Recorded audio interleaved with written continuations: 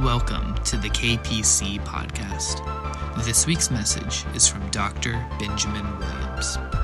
We've been looking at the resurrection.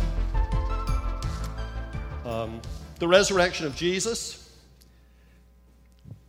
And now we're shifting over to our resurrection. Hallelujah, I won't have this either in the resurrection. Hallelujah, I'm looking forward to that. Today's sermon is entitled Golden Crowns. Golden Crowns.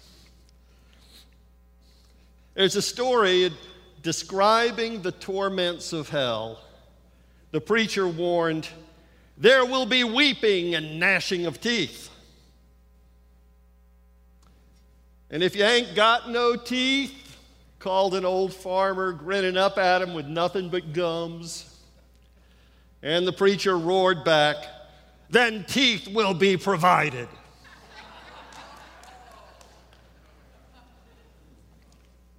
Less whimsical, but to be honest, maybe even a little funnier, is this actual letter, a real letter to a newspaper advice column.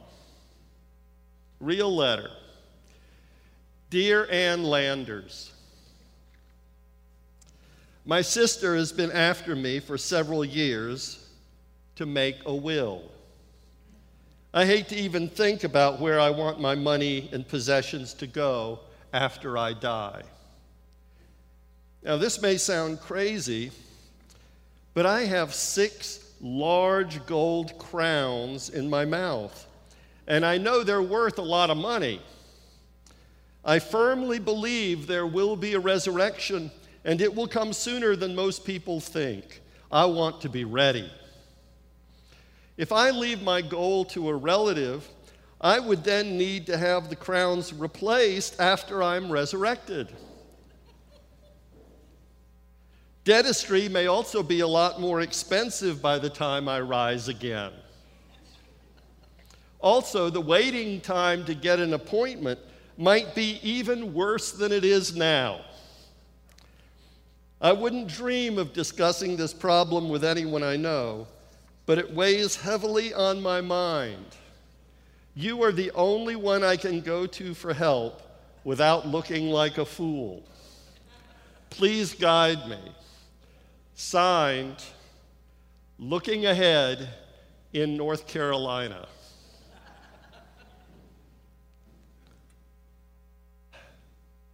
There's a lot of uncertainty, even naivete, about the resurrection and the afterlife, even among Christians. We think in very concrete pictures. Well, you know how it is. How dressed in white linen robes we shall stroll streets of gold in the New Jerusalem. Or else we flutter harps in hand from cloud to cloud in a cartoon heaven. Now, in our culture at large, I suspect most folks today assume that at death the soul leaves the body and sweeps away to a place of light and peace. They assume, however, that even without a body, that souls somehow will be recognizable as the persons they were on earth. They tried to avoid thinking of the afterlife as a physical existence, but they can never quite escape it. Of course, all of the ideas of the afterlife are a little bit unreal, to be honest. Have you ever noticed that in pictures, paintings, and drawings and so on of angels, their robes have openings for their head and for their arms or their hands, and an opening at the bottom for their legs, but there's no openings for their wings? Their wings are simply attached to their robes.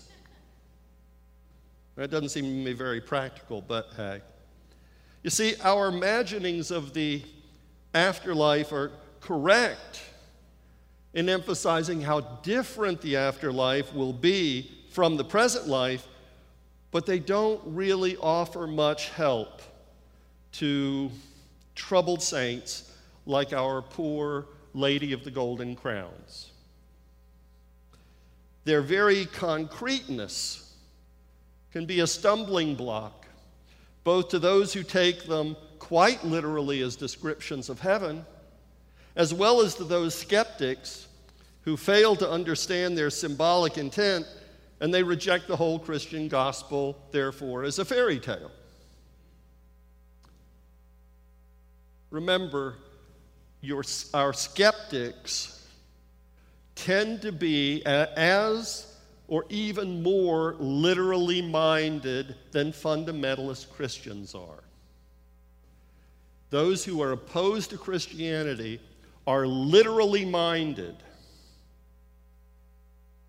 And that's why they reject anything that to them smacks of fairy tale. Now, today is the 5th Sunday of Easter. We've been looking at the resurrection of Jesus and what it means for our thinking about God, for our understanding of the future. And today I want to look at what we profess in the Apostles' Creed as the resurrection of the body. It's one of the distinctive beliefs of Judaism and Christianity. The most detailed passage on the future resurrection of the dead in the New Testament is in Paul's first letter to Corinth, chapter 15. Some of the Corinthians doubted that the dead would be raised at all. Maybe they thought they would float around as disembodied souls.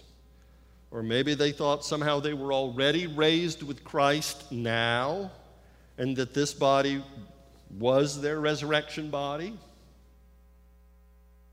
We can't be sure. Regardless, Paul set out to clarify for them the when and the how of the resurrection.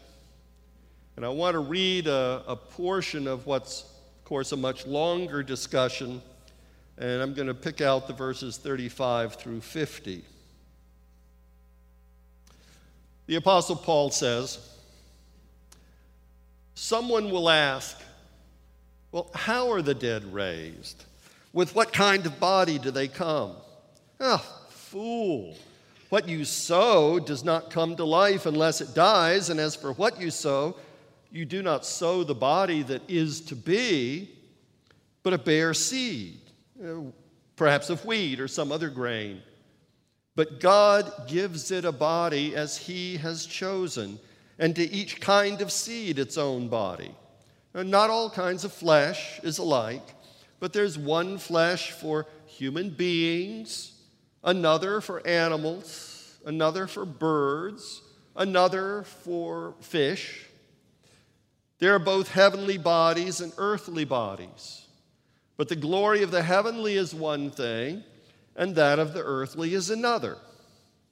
There's one glory of the sun and another of the moon, another glory of the stars. Indeed, star differs from star in glory. So it is with the resurrection of the dead. What is sown is perishable. What is raised is imperishable. What is sown in dishonor, it is raised in glory. It's sown in weakness, it's raised in power. It is sown a physical body, it is raised a spiritual body. If there is a physical body, there is also a spiritual body. Thus it's written, the first man, Adam, became a living being. The last Adam became a life-giving spirit. But it's not the spiritual that's first, but the physical, and then the spiritual. The first man was from the earth, a man of dust. The second man is from heaven. As was the man of dust, so are those who are of the dust. And as is the man of heaven, so are those who are of heaven. Just as we've borne the image of the man of dust, so we will also bear the image of the man of heaven. What I'm saying, brothers and sisters, is this: flesh and blood cannot inherit the kingdom of God, nor does the perishable inherit the imperishable. Okay, Paul begins with the certainty in this chapter, with the certainty of Christ's resurrection, a certainty based not so much upon the empty tomb, but rather the series of clear and distinct appearances of the risen Lord to his followers, to Peter, to the 11, and on to James, the other apostles, and eventually to Paul himself on the way to Damascus. That's what happened. That's what we preached. That's what you believed. That's what changed your life. So the first thing Paul points out then to his readers is the connection between Christ's resurrection and ours. We talked a little bit about this last week. That is, if you deny the resurrection of the dead, generally, then you're denying Christ's resurrection. If, on the other hand, you believe Christ was raised, then it means that the other dead will, like him, also be raised. They're connected. There is an intrinsic connection between what happened to Jesus on our behalf and what happens to us. He took our death so we can share his life. He suffered for us, and when we suffer for him, we share in his sufferings. What happens to Christ happens to us. We share this connection. And because he now lives, we will live with him. The second thing that Paul affirms is that if the dead are raised, then they will be raised bodily. For the Hebrews and for Paul, there is no such thing as a naked soul. Body, soul, spirit are essential parts of a human being. Paul does not, and he will not, separate them. They're always mentioned together. There is no autonomous soul or independent spirit separate from the whole person. A person only exists as an entirety. You are an integrated, organic unity of tangible and intangible parts. Okay, do you get that? You are a unity of tangible and intangible parts. And we're going to return to this in just a moment. But for right now, when you are going to live again in the resurrection through Christ, then it is only as a whole person, a new, integrated, and perfected existence with some kind of body. The third thing that Paul points out to his readers, however, is the special quality and distinctiveness of the resurrection body. The resurrection body is not going to be identical to our earthly bodies. The resurrection of the dead is more than merely the reconstruction and reanimation of decomposed corpses. Thank God. You know, I love my mama, but I'd rather see her more like I remember her and not like now, where we lost her many, many years ago. Rather, there's a fundamental transformation. What you sow is not the body which is to be, but it's a bare kernel, Paul says. This is the kernel. The body of flesh and blood as we know it is temporary, it's perishable. It's subject to decay and death. And the older I get, the more I decay. They didn't really warn me about that when I was a teenager. When they were telling me the facts of life, they left out all the most important parts. Grandparents, tell your grandchildren. No, they won't believe you anyway. Oh, well. But the body that God is going to give us is imperishable. If we're going to live in eternity, it has to be a body fit for eternity. Okay? I don't want to be decrepit forever.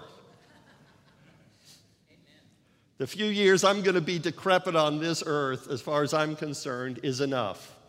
I'm looking for something fresh and lasting. So the resurrection, Paul would assure us, it's going to take place without gold crowns. Gold crowns, wheelchairs, diabetes are all part of the old world that's passing away. We're going to turn in these outdated and obsolete models for new ones, totally new ones. Bodies will be provided. Bodies appropriate for the new existence as these physical bodies were appropriate for this earthly existence. Can I hear an amen on that? Yeah. See, the Holy Spirit can talk right through those masks. They really can. Now, if you'll notice, beyond that, Paul will not venture. There are no descriptions of heaven, no gates of pearl, no streets of gold, no wings, no harps.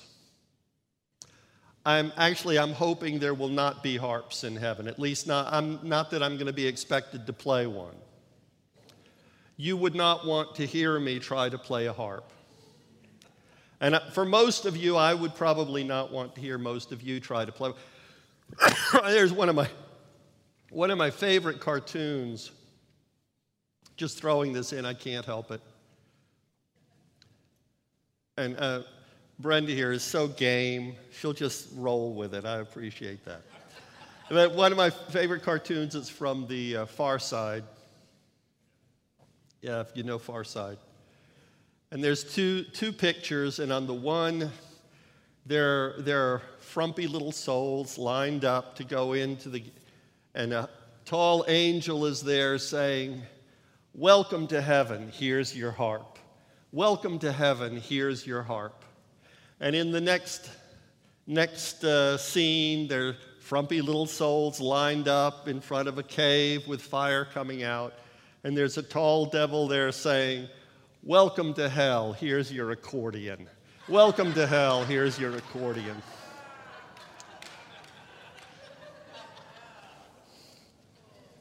But we don't hear about any of that from Paul. Paul's not going to go there. Paul avoids concretions, concrete descriptions.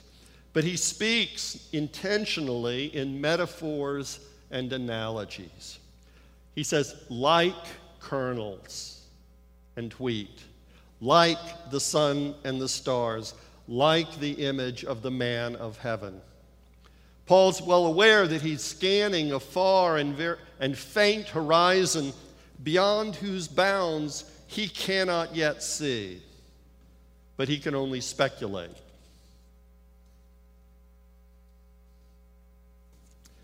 These are things that defy language.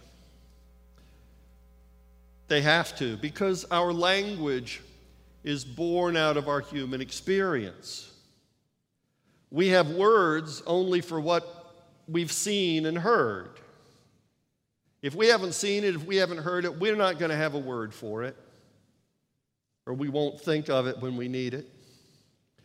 For what no eye has seen, nor ear heard, nor the human tongue declared, what God has prepared for those who love him, for that we cannot possibly have any words yet.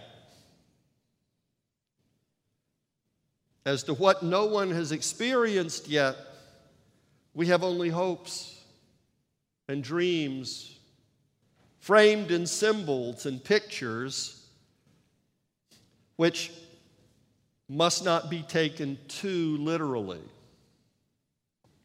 The truth eludes our language and it transcends our pictures, which is a good thing.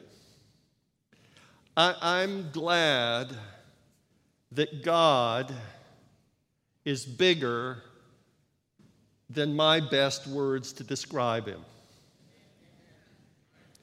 I am glad that God is bigger than my best efforts to picture him. If I could picture a God, what a poor, tiny God that would be. He's beyond all of that. Just as the future he has intended for you and for me is way beyond anything we can imagine or picture. So we've got to remain vague until the future catches up with us. We'll understand it better by and by, goes the old song. Yes, we'll understand a lot of things better by and by. And I suspect many a preacher will be sorely embarrassed by the nonsense he dished out down here, myself included. Nevertheless, there are a few things about the afterlife which are fundamentally bound up with the gospel and with our experience of Christ. One, God affirms life. God affirms life.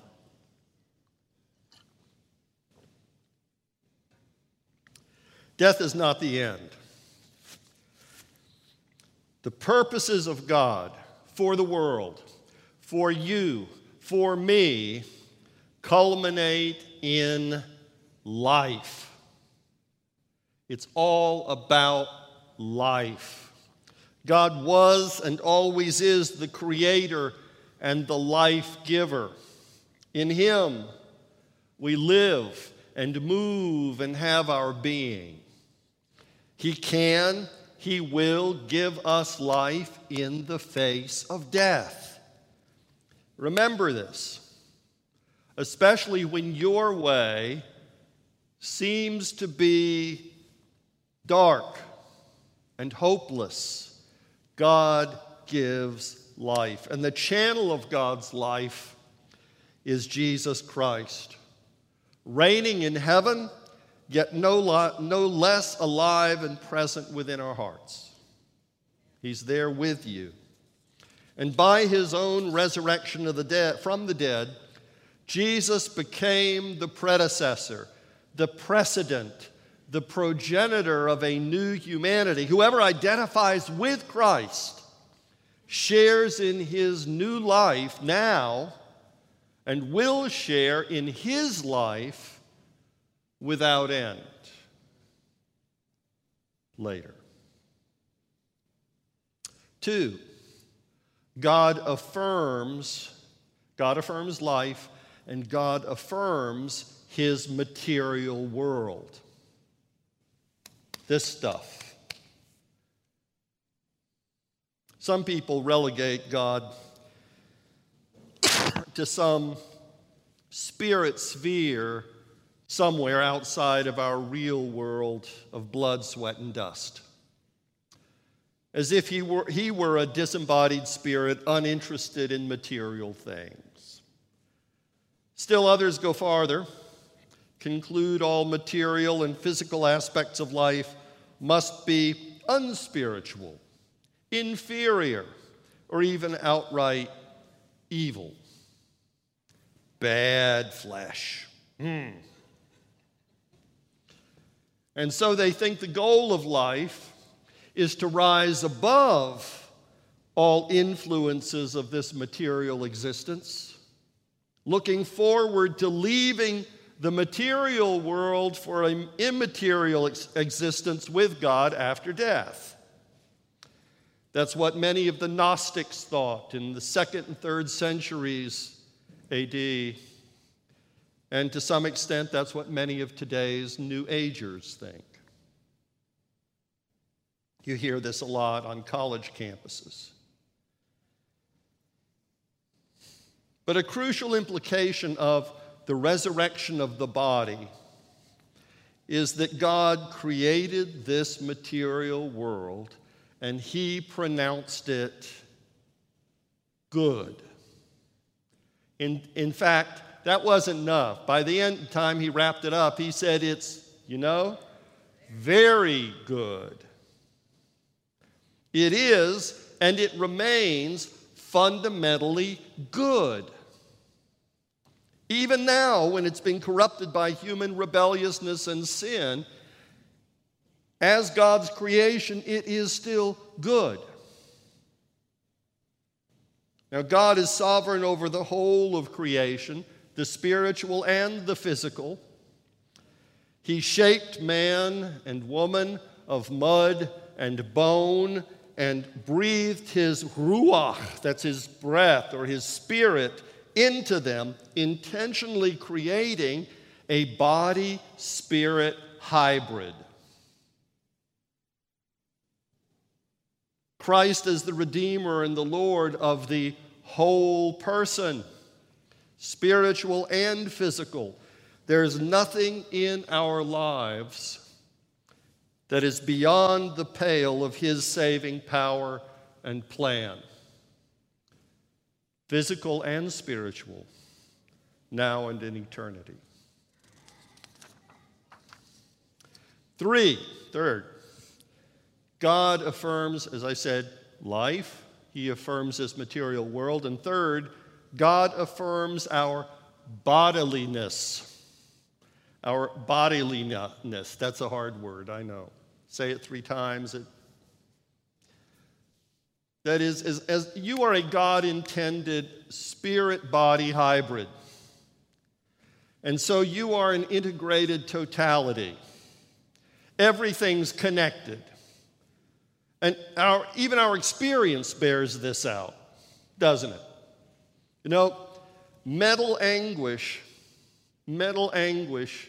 can trigger what? Heart disease and ulcers. What? Wait a minute. My mental anguish, that's a spirit thing, that's a mind thing, but it affects your body because we're a totality. It's all connected. Emotional imbalance can contribute to physical disability or addiction. Your spirit and your soul, that's your thoughts, your emotions, your will, are inseparable from your body. Whatever you do with your body has consequences for your spiritual state. It goes back and forth. What you do with your spirit, it impacts your body. The one interacts with the other. Spiritual reality is communicated how? Through physical means. That's why we baptize with water.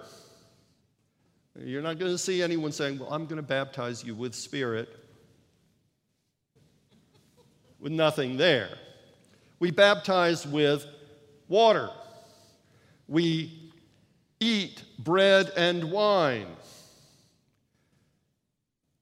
When you're deeply burdened in your spirit, what do? You pray, what? On your knees. It's connected. When we want to heal and bless someone, what do we do when the government lets us? We lay on hands. And some of you will do that if you think the government's not watching. We find spiritual satisfaction and strength in these physical actions. They're connected. So, just as in Paul's thinking, a life must have a body. That is, it has to have a place and a center. A bodiless spirit is like a cup of water without the cup. Do you hear me? A bodiless spirit is like a cup of water without the cup. It runs through your fingers, it's dissipated, it's lost. A body gives the spirit a face, an identity. A body gives your spirit eyes to see and hands to do.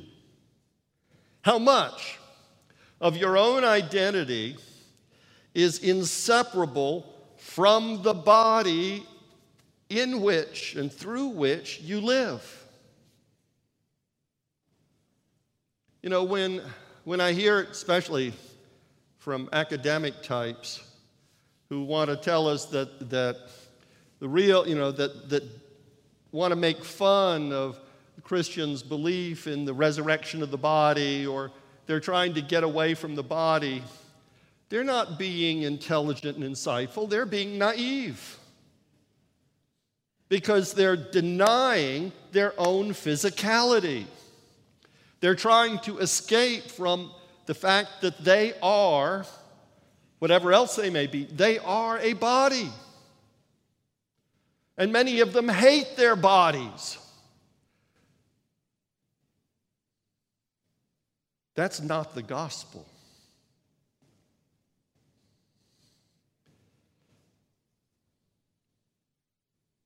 How you look,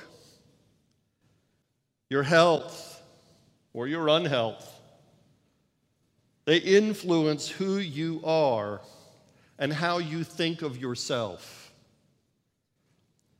It has a formative impact on you as you were growing up.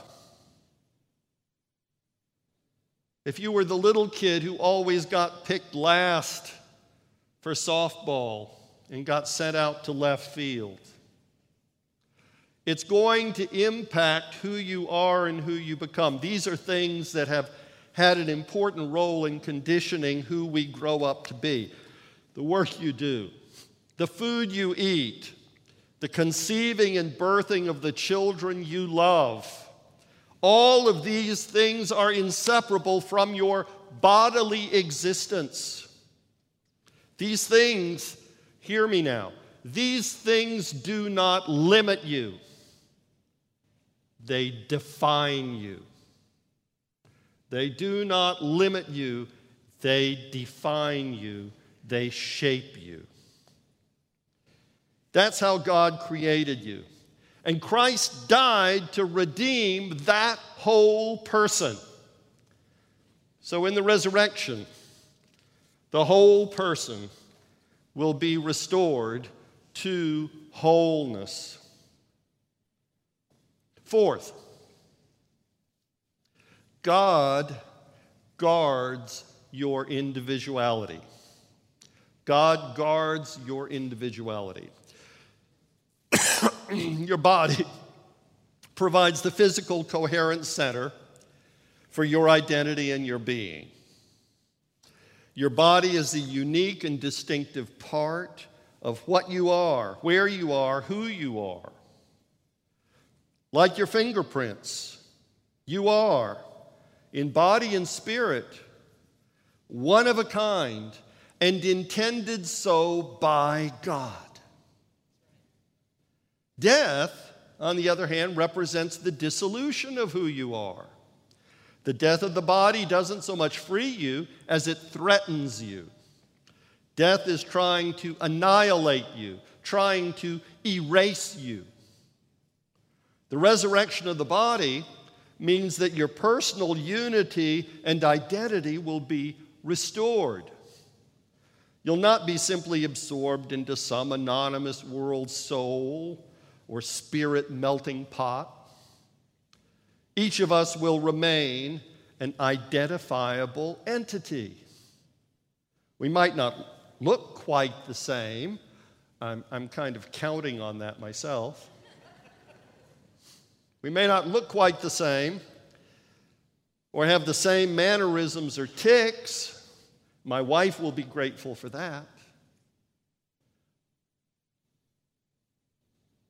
But we will regain our personal identity.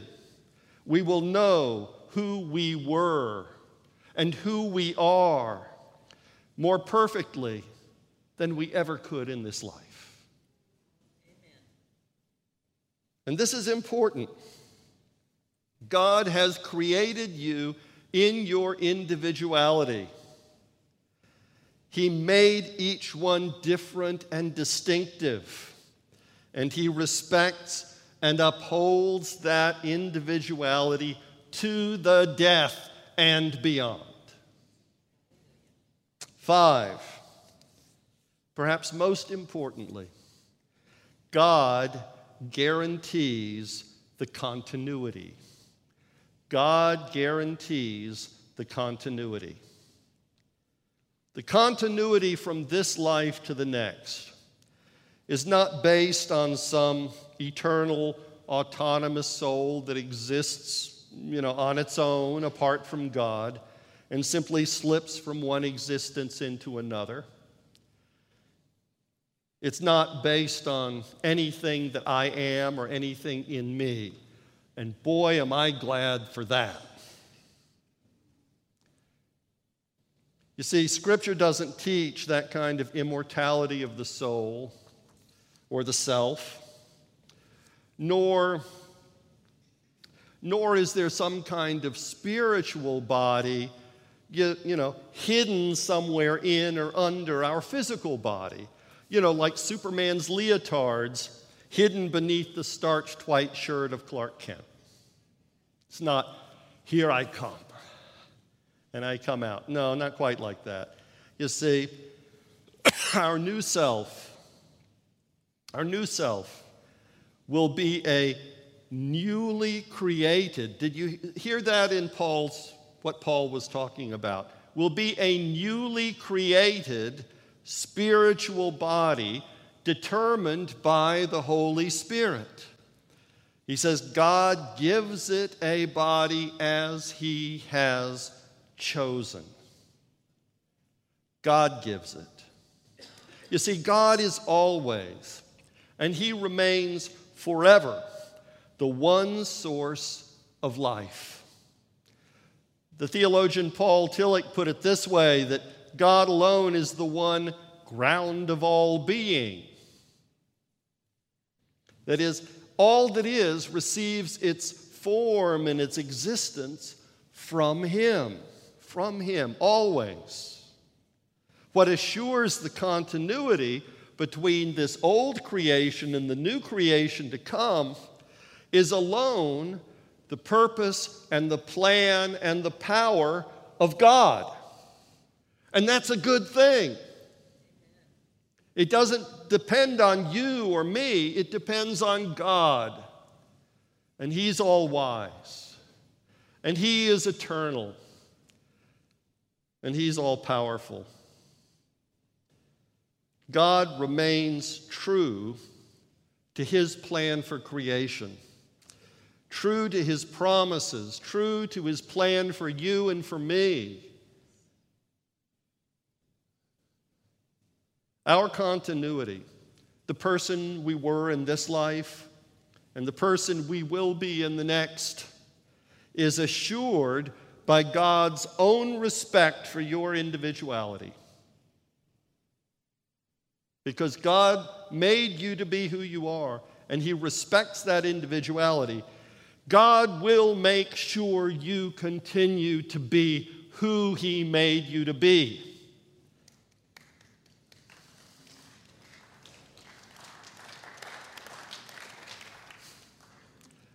But He is going to help you become all you can be.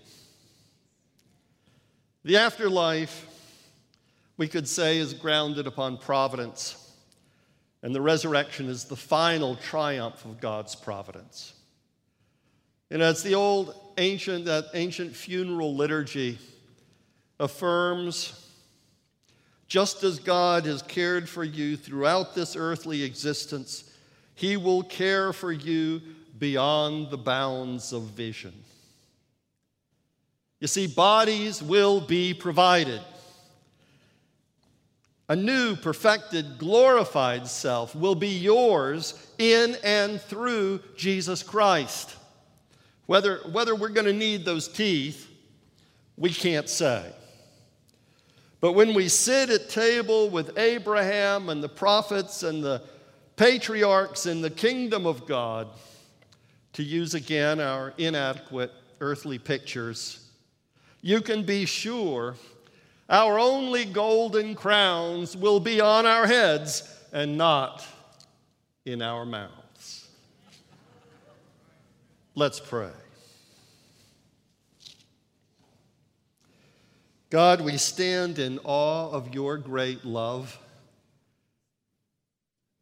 that you have loved us so much in body and mind and spirit, that you want us to live with you forever, and that you sent your very Son, Jesus Christ, in a body, to die in a body, and to rise again with a body, so we can be redeemed and one day raised to new life in and with him and transformed into a new heavenly existence. Thank you that we will be who you made us to be, but in a glorified way that actually brings honor to you for eternity. And now as we live here, Lord, we ask we might live in this hope, in this certainty, that because you live, we will live with you. And all these days that we live, help us to do it to your glory, to your honor, testifying to the God who made us, redeemed us, and will bring us to everlasting life in the resurrection of the body. We ask this through our Savior and Lord, Jesus Christ. Thank you for listening to the KPC podcast. For more messages and information, visit kpc.org.